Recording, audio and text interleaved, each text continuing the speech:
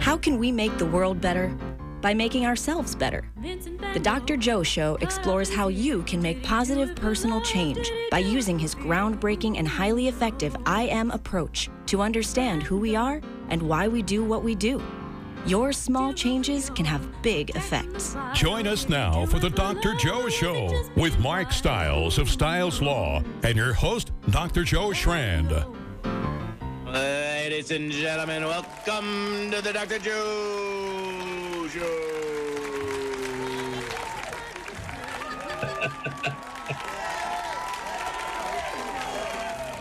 Oh, that's great. You deserve every round of that applause. Every round, Mark. Well, it was real. It felt real. It felt real. It was real. It was great. You know, maybe one day we'll listen to the whole song. We have. Have we listened to the whole song? I think so. Oh, well, I hope people liked it. Tom's here. Hello, Tom. Hello, Dr. Joe. Your other co-host. How are you doing this week? I'm doing great, Dr. Joe. Going to be even better tomorrow when I get my Facebook account back. Yes. What happened, Tom? So I am a moderator for a meme page run by a buddy of mine, Justin Wang. It's a very large meme page, about 10,000 strong. Wow. Probably 16,000 strong, and it's a public group. So anyone who wants to join can join. But we have rules, and one of them is, if you don't like someone's post or you take issue with something, you think it's a bannable offense, you message a mod. You do not flag that post because that gets the group put on Facebook's arbitrary no-no list. And it can get it auto-deleted. It's happened before. So the mods make reminder posts saying, hey, remember, if you see a post you don't like, don't flag it, message a mod. And someone flags that post. Because to say don't flag something, don't report something to Facebook, well, that's against the community standards. So, wait a second. 7-day. Let's back up a second. So you're a moderator on a meme page? Meme page. Oh. Meme, not mean. Mean. No, meme. Meme. That was for our listening audience. But that was good. Yes, thank you. Thank you for the clarification. And shout out to Justin Wang on YouTube. Great channel. But what is a meme page? A meme is like a picture, right? It's a picture with a comment. I'm not even sure how to define that word anymore. It's so widely used. But, I mean, this is a continuation of the Richard Dawkins discussion because he's the one who coined the term. I believe his definition of it was a unit of cultural memory. That's very true, Tom. It's true. M-E-M-E, right? Yeah. I got it up here, actually. M-E-M-E, meme. Yep. But it's what you will see on your social media feed where someone puts a picture of somebody and it has a catchy little phrase that goes along with it. That is defined as a meme, right? That's certainly a meme, or a Shiba Inu. A Shiba Inu? Which is a dog. That you never seen Doge? It's just a picture of a Shiba Inu giving like a little side eye, like it knows something. It knows what you did. That's Doge. It's different, isn't it, than what Dawkins was describing? I would say, but probably even not that much though, because isn't it what he predicted? That we project so much meaning on a single image that it can be used over and over and over again, no matter the context, and we'll understand it. In essence, yeah. I mean, he was talking about it in the same context as a gene, which replicates itself. And so a meme, as you say, is a cultural replication of something that goes over and over again. But certain memes fizzle out. For instance, the meme 22 Skidoo, which was from the 1920s.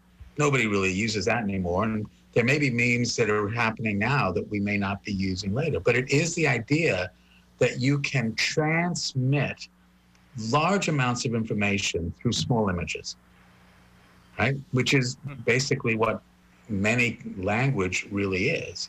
I mean, that's what language sort of is. You try to encapsulate small things, but these are pictures. And what do they say? A picture is worth 1,000 words. Right. But the memes now, I think of the memes, what's the difference between a meme and a GIF? Well, a GIF's just a file format. That's just the moving picture file format. Precisely, but it's a moving picture meme, right? So doesn't that take on a whole nother imagery that it's actually a whole series, whether it's like 4 seconds or 5 seconds, and that becomes now an image that people can use to portray things like astonishment or laughter or disgust or any number of different things. And you see these little images that move of people that are making some expression. So, well, similar to an emoji, right? So you can go and capture the emotion through picture. Is that a meme? Is meme the umbrella of all of that? You know, what I'll do is I will, if I can find Dawkins' book, because I know I've got it someplace here. I thought I had it on my bookshelf. We'll just look it up.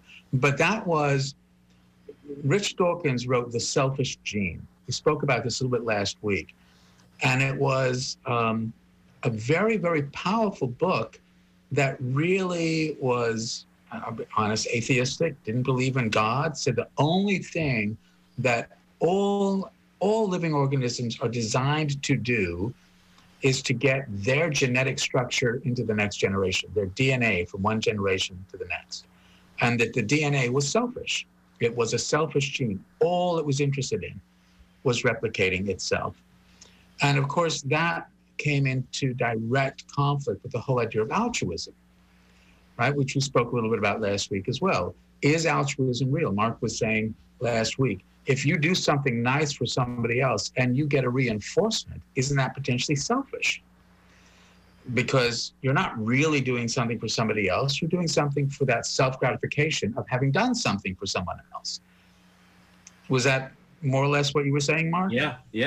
Right? Yes-ish. Yes-ish. Yeah. But the idea that all we are as an organism is merely almost with no free will, trying to just simply get our genetic structure into the next generation, I think is not everything. And that, of course, the I am is saying, no, that's not what's going on. That's part of what's going on. That's part of the biological domain. But it's influencing the 3 other domains of your home, social world, and the way you see yourself and the way other people think and the way you think they see you. So the idea that we are that selfish is really, I think, a very ancient idea. I don't think we're that selfish. I think there are times that we all can be, but I think that there's part of us as a social animal that can't just be selfish, because if you're only selfish, eventually that's going to catch up to you, and you're not really going to be trusted in the group because you will not have respected and valued other people, because you will be taking and taking and taking. Does that seem to make sense? Yeah. And the I am is saying, wait a sec. For some people, that's the best they can do at some point. But I haven't met anyone in all my years of living or in psychiatry who is only selfish, who is only doing things just for themselves. They may be doing things to help people in their immediate circle, and certainly doing things to sort of promote themselves. But at some point in their life, they did something for someone. So that sort of gets into a little bit about what we may be talking about tonight, because I know Tom's got some clips. Remember, guys, we're trying this new format, and I'd love your feedback on it. We've had so many incredible guests. I mean, just the most amazing people with so much to say. And we have this limited amount of time. So I thought what I'd like to do is have Tom curate some of the highlights of some of those interviews, and then just dig deeper into them, dive deeper through an I am lens. And tonight, we're going to be talking about addiction and substance use. And we've got a couple of clips that I'd like Tom to play. We'll start with whichever one you want, Tom. And let's just start thinking about the deeper meaning of what our amazing guests have been saying. So, Tom, what do we want to start with tonight? Well, why don't we start with a repeat guest, fan favorite, Shana of Drug Story Theater. Terrific. The first Let's time hear I what we realized got. I had a problem, I had a And really Ben, if you could unmute yourself. problem with spice. And my counselor at school mentioned that I might have a problem. And I was like, no, not me. I don't have a problem. I can give it up. Counselor from what grade? I was in high school. I was probably 9th grade at that point. And your counselor knew you were using spice? Mm-hmm. Yeah. But, and so I had given up spice, but what I did was I put down one substance and I picked up alcohol. And once I started to have a problem with alcohol, I realized that it wasn't like the substances, it was me that had the problem, because once I picked up alcohol, I did the same exact thing that I did with spice, where I started drinking every day, every morning, What were you drinking? Whiskey. Whiskey? Yeah.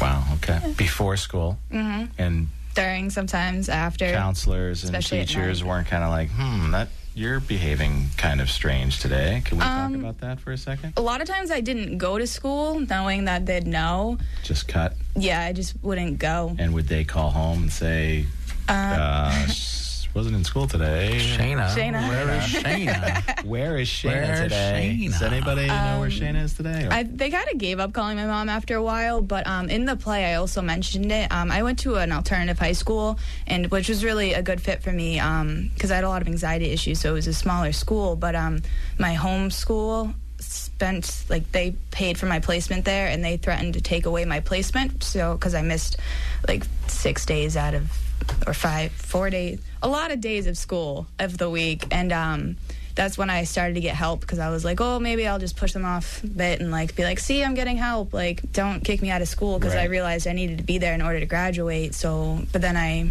kind of got into getting sober once I went into treatment. It's strange how institutions will play hot potato with kids struggling with addiction. It seems like, I can't speak to Shana's school system, but it sounded like they were kind of passing the buck. I can't deal with this. I'm not equipped to deal with this, so I'll pass it over to you. And then she stopped calling? Well, she certainly felt like they gave up on her, right? I mean, in her own words, they gave up calling my mom. And I don't know if that was because mom wasn't paying attention or they gave up. I mean, what's that going to do to your self-esteem? Right. Yeah. And that really is part of the whole abandonment of folks with addiction and with mental health issues and with so many things, that somehow we will turn our back on them and say it's okay. I mean, that's the part that really is quite astonishing, is how we can justify turning our backs on people, because we have, and we were talking about this last week as well, we sort of lump them into a group that is disordered or is not part of our group or is somehow a person that we so mistrust, we don't want them anywhere near us. And so we pass them on to someone else. And yeah, from an IC point of view, I mean, how does that make you feel? And how does that then contribute perhaps or perpetuate the very desire to use drugs or alcohol? I mean, if the brain is going to choose between something, it really wants pleasure. There's nothing wrong with feeling pleasure. It's the kind of pleasure that you get, which is the problem from a brain point of view. So I'm so glad that you picked Shana to start this discussion off, because Shana, remarkable young woman who absolutely was determined to turn her life around, had enormous anxiety, had a struggle with depression, used drugs and alcohol as a way to avoid some of these feelings, and began to realize that every time she used a drug to avoid a feeling, she began convincing herself she wasn't strong enough to deal with those feelings. And so she would use again, and began creating the very feelings she was afraid that she couldn't manage. And what I'm especially proud of with Shana is that here a young woman who had so much anxiety was able to get up in front of, in essence, 30,000 people over time and share her story. And that is empowering, because the people in the audience reminded her every time that they were listening, and every time they applauded, they reminded her of her value. And that over time felt better than drugs and alcohol. And this young woman is now married, working, she's got a couple of kids, and she's been sober for years. So what's the lesson here?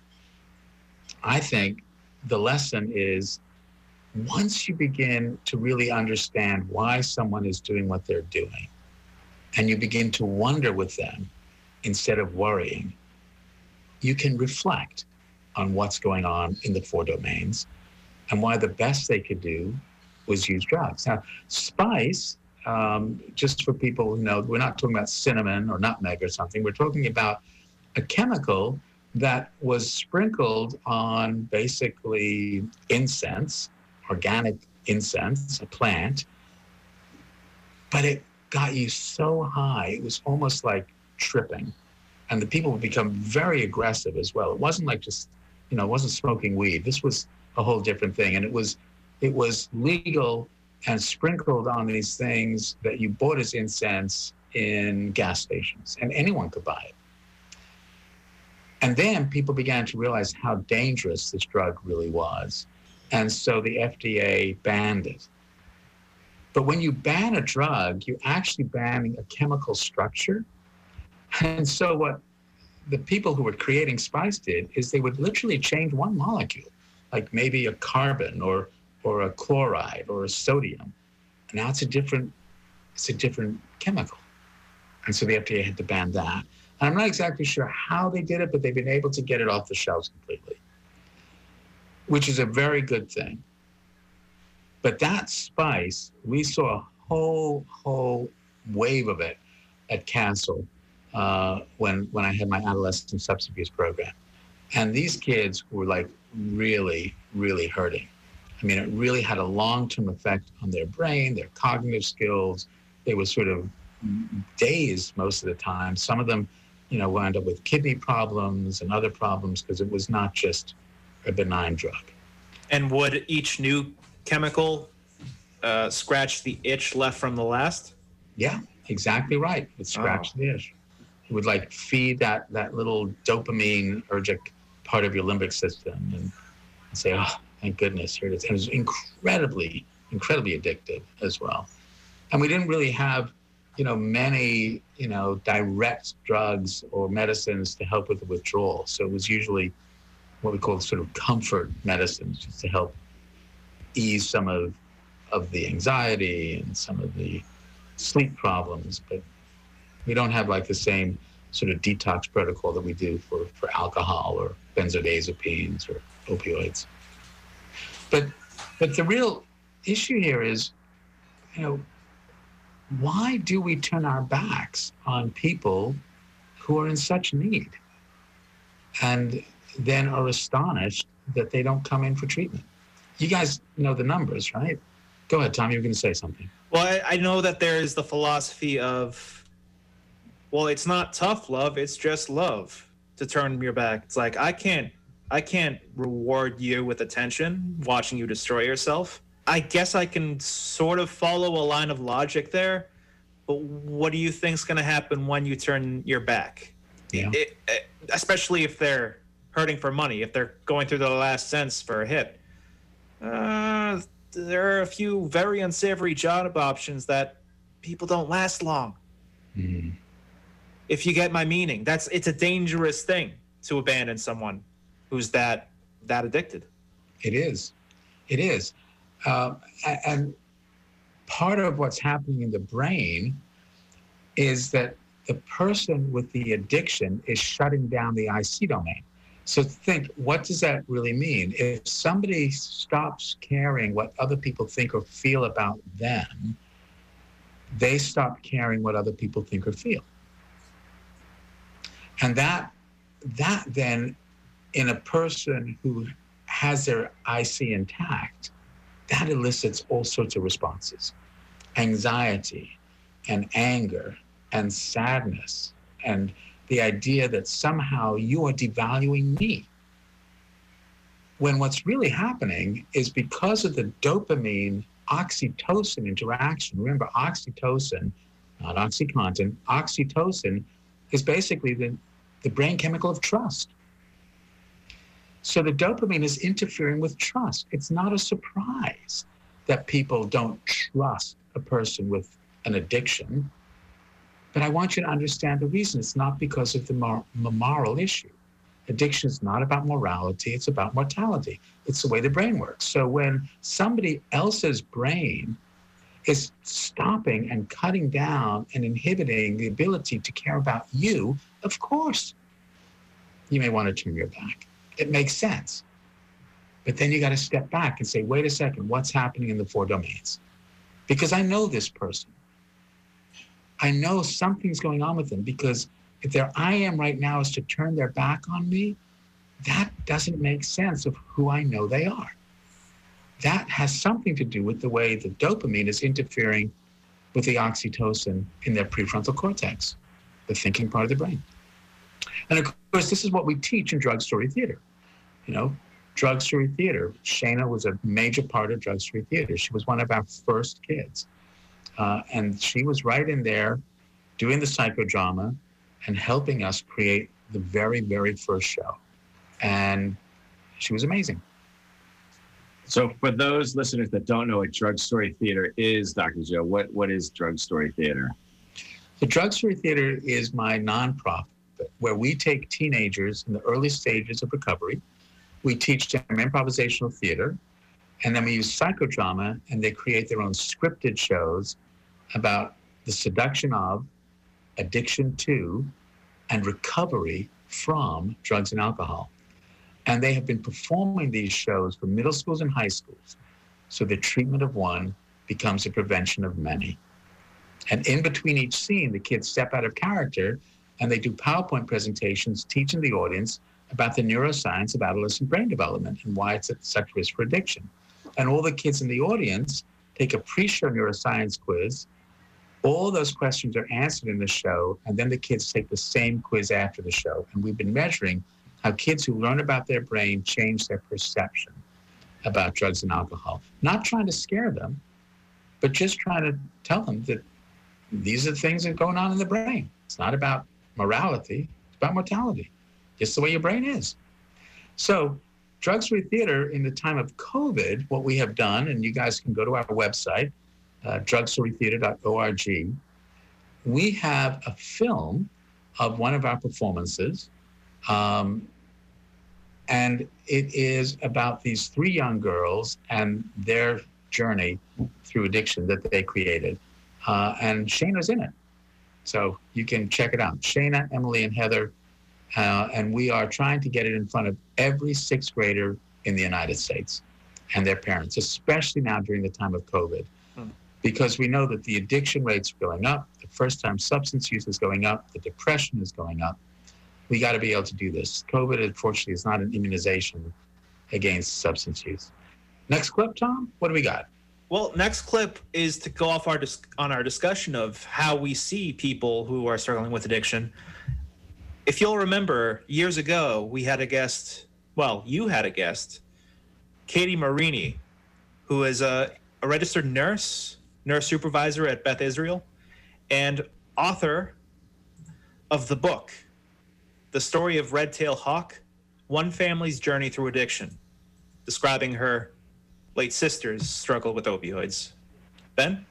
So my sister struggled with heroin, started off with pills, like so many people, back around the year 2003, 2004, when she graduated high school. It was pretty immediate. There was not a lot of support back then. There was a ton of shame. There was a huge amount of stigma, even more than there is now. So we really did not talk about it with anyone outside of the family. We didn't have a lot of places to turn to for help. We didn't really know what to do. So we just did the best we could. But we handled it as a family, and we still feel that we did the best that we could with what we were given. It's a very, very hard thing to deal with. It was very hard for her to deal with.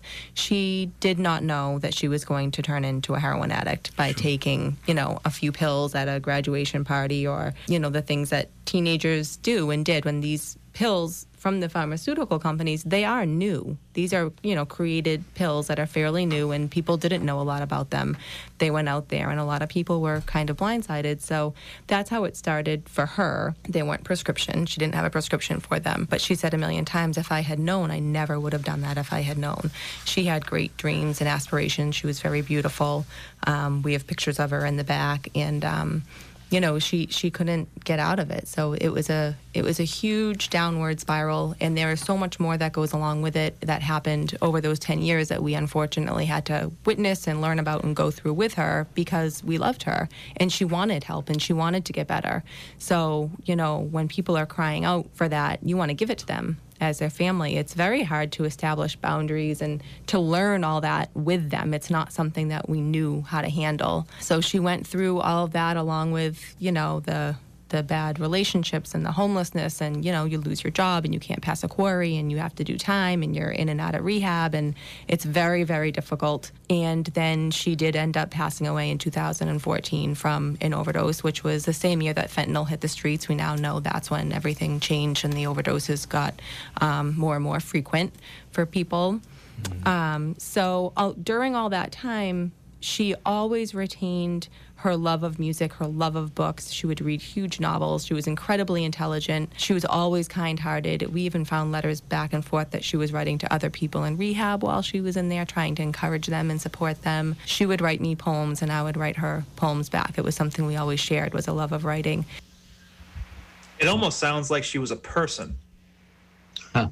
Because that is something we miss, and it's very hypocritical the way we treat opioid addiction as opposed to alcoholism. Like, there's a podcast called The Dollop, and it's a great podcast. It's a history/comedy podcast, and I just listened to an episode on Billy Carter, Jimmy Carter's brother, who was an alcoholic. And during that time, I just learned this, is if you exclusively drank beer, people wouldn't call you an alcoholic. I never heard of that, but he had this dark streak about him. And it was encouraged because he was a celebrity. He was the wild brother. And replace alcohol with opioids, and people don't even picture a person anymore. They see the cliche desiccated, crawling on the floor. A meme. A meme of lesser value. That's right. They see a meme. I remember Billy Beer. Billy Beer, they mentioned that too, and that it's worthless to this day, but people still insist otherwise. Yeah. But I agree. It goes back to the days of the dark alley junkies sharing needles, right? So people didn't expect it to show up in the suburban neighborhoods, and it did. It did. And as our past guest said, you know, nobody knew really about the addiction potential of these prescription pain medicines, except perhaps the pharmaceutical companies themselves. Right. But the CDC, Centers for Disease Control, put out some numbers. I just want to sort of give you a sense of what was really happening. This was back in 2007, when these prescription pain opioids were really, really being prescribed, I must say, capriciously. I mean, nobody really knew. We were just trying to help people with their pain. You know, because pain is invisible, but can be crippling. So if you took all the pain medicines, the Percocets and the oxycodones, the OxyContins and the morphines, and you converted them to a medicine called Vicodin. And you remember the TV show House? Yes. Years ago? So House was you know, dependent on Vicodin. So they converted it all, and they called them Vicodin equivalents. So if you took all the basic opioid prescriptions and converted them Vicodin, enough Vicodin was prescribed in 2007 so that every single one of the more than 300 million people in the United States, whether they were newborns or geriatric, every single one could have 5 milligrams of Vicodin every 4 hours for 3 weeks. I mean, it's this mind-blowing number. So one other way to think about it is if you take Vicodin is about 7 millimeters long. So if you were to stack all the Vicodin end to end in a big line, it would reach from here to the moon and back and 3 times around the earth. I mean, just think about that as an image of how much prescription pain medicine was being prescribed. Who manufactures that much without anticipating or planning for heavy users? Yeah. Nobody planned for heavy users, but I'm not sure anybody knew it was going to go to this. But now look at the lawsuits that are happening, right? Where people are being held accountable, and they're being held responsible because there was harm done. And this is the other thing about the IM. You know, the IM is not a free ride. Just because it's the best you can do doesn't mean you're not going to be held responsible for it. But responsibility is a way of giving back perhaps the value that you have taken from somebody else. And that really has happened. And again, our guest, the first few words that she talked about was the shame of having someone like this in their family, but they didn't turn their backs. They went through it. But there isn't always a happy ending. The IM never said you were going to win. It just says that if you don't like what's happening, you can change it. But even that sometimes doesn't work. You know, this opioid addiction is really real. And it's just really fascinating if you think about it from a brain point of view. Why do we have a brain that would even have receptor sites for opioids and for morphine? That's interesting because there's an evolution to that. And I think what it does is it goes back to these things called endorphins, which are our own natural form of morphine. And you get an endorphin rush when you exercise, or there are other ways that you get it. There's nothing wrong with it. But I think there were receptor sites in our brains for these things, especially on a part of the brain called the brain stem, which is responsible for breathing and heart rate, all the things that are automatic. It's the most ancient part of the brain. And unfortunately, it is absolutely full of opioid receptors. So if you are overdosing on opioids, it's shutting down your ability to breathe and control your heart rate. And that's how people die from those overdoses. It's pretty. And how does fentanyl enter the mix? Because there's an almost mysticism that I hear about fentanyl. It's like the idea that, is it true that 1 milligram of it can kill like 4 men or something like that? It's so potent that you have to wear gloves to even handle it. Yeah, it's not a myth. It's true. I mean, it's 50 to 100 times more powerful than heroin. It's that toxic. And so you can imagine it's mixed with all sorts of things. But fentanyl just has changed the landscape. It's been a slow progression. I mean, remember, years and years and years ago, hundreds of years ago or more, people were using opium, from a poppy, right? And then that was the opioid, and then they're opiates, so they're now basically synthetic poppy. But to get to it, you're right, there is this incredible stigma, and a heroin addict, an alcoholic, or someone who's addicted to weed. Weed is addictive too, guys. I mean, just because it's legal doesn't mean it's not addictive. Prescription pain medicines were legal too. They still are, and they're incredibly addictive. But there is something in our culture that says, "Whoa, those people are like even creepier." Why do you think that is? I don't know.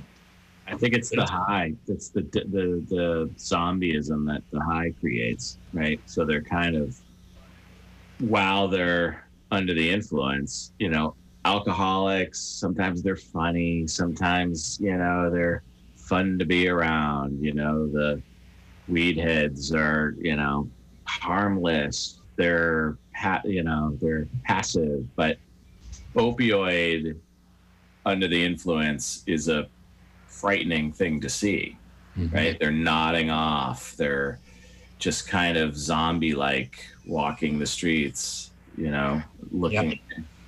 So I think it's that physical visual that people have that they're just useless, just castaways, like just clean the streets of them all. Yep. And that is the stigma that we have been fighting for a long time. And that's, again, why I say addiction is not about morality, it's about mortality. It is the way the brain is working. And the opioid withdrawal is part of what really drives the addiction and the dependency. Because a lot of the folks, after a while, aren't even getting high from the opioids. They're just using so they're not getting sick. Because opioid withdrawal, while not life-threatening, which is really fascinating, it's not a life-threatening withdrawal most of the time. Life-threatening overdose, but the withdrawal, nausea, sweating, difficulty sleeping, muscle cramping, all these horrible automatic things because your brain is now craving this drug. And so we treat them. We treat them with all sorts of comfort meds, but we treat them with different medicines that basically are taking control of those opioid receptors, but at our rate and our pace, so that we can give a person enough medicine so they're not in withdrawal, and then slowly decrease it so that they have a chance to stay sober. And that's why we have some incredible medicines to keep people sober. Methadone, Suboxone, naltrexone. These medicines that we have developed to help people with their opioid dependency. They can lead perfectly normal lives. And yet there's still a stigma getting your Suboxone prescription. It's really fascinating. Yet, as our guest was saying, brilliant people, it doesn't say, well, because you're this or that, you're going to be addicted. It can be anyone. That gets back to Shana for a moment. Shana was not an opioid user, but because she started so young using anything, her risk was dramatically increased. So let me just tell you some of the numbers again. If you start using drugs or alcohol after the age of 21, 1 out of 25 people are at risk for lifelong addiction. Think about that. After the age of 21, 1 in 25 are at risk. Before the age of 18, that number goes from 1 in 25 to 1 in 4. It's such a wow number. 1 in 4 kids are at risk for using drugs or alcohol because of low self-esteem. That's the big risk factor, low self-esteem. And if they're the one that uses, 1 in 4 of them are at risk for lifelong addiction. I mean, it's crazy. How many kids have low self-esteem? Right? I mean, that's what Shana was talking about. She was anxious, depressed. Things were happening in her. And she found a way to alleviate that real emotional pain or thought she had, and it just cascaded into something else. So we talk a lot about addiction, but what we're really looking at is the way we view people and how the way we view them can have an enormous influence on whether they're ever going to use it all. Folks, if you're listening to this and you've got young kids, think about getting drugstore theater into your community, because it will teach your kids about their brain and how cool their brain is. Why would you want to give away your brain? And that's one of the things we teach our kids is don't let anybody tell you, look what you lost. You didn't lose anything, you gave it away, and you can take it back. That's part of what we can do for anyone who is struggling with addiction. And the treatment of one becomes a prevention of many. So our kids in treatment are trying to prevent other kids using it all. They live up to one of my other phrases, contribute to society to help with your sobriety. When you give back, you are increasing your own value. The selfish gene is not at play here. What it is contributing to society And whenever you do that, you increase your value. And when you increase your value, you just feel better. And part of it is because you're increasing oxytocin. Because we now know that oxytocin, that neurohormone of trust, that chemical can overwhelm the dopamine from drugs and alcohol. How cool is that? As a social animal, we have a way to help ourselves by helping others. I think it's just amazing the way the brain is. That's why I'm so excited, the Drug-Free Theater is around and we're still doing it. Do we have time to hear Mr. Wahlberg? Why not? Let's hear Mr. Wahlberg, and if we don't have time to fully discuss it tonight, we can do it more next week. So let's hear Mr. Wahlberg. Than just a bunch of people that are addicts, right? And I don't even know what the politically correct term is. I'm not much of a politically correct guy, right? People, young people, old people, senior citizens, people who have never exhibited any kind of addictive nature whatsoever in any way were turned into full-blown addicts in a very short time by these pharmaceutical companies, right? They changed the game and they changed the face of addiction, okay? They conspired against us to fill their pockets with money, right? So this is a very different thing. A lot of these young people, I got started when I was a kid, man. I had my first drink when I was 8. I was hanging in the street, homeless at 12, right? I was out there, right? And so it wasn't hard to see what was happening with me or where I was headed, right? But we're talking about young people that had great young kids, young smart, athletes, beautiful, or getting a tooth pulled. Yeah, exactly. So I don't want people to think that, if you use opioids before the age of 18, you're at higher risk. You are, but if you use anything before the age of 18, you're at higher risk. Opioids certainly, are more lethal, but weed, alcohol, nicotine, these all put you at risk because they're activating that part of the limbic system, releasing all that dopamine. You're getting all that pleasure. Your prefrontal cortex is not developed enough to think about what will happen next if I keep doing this. Remember, prefrontal cortex is about the future. And so you're at such risk just because the way the brain is developing. It's not about morality. It's about mortality.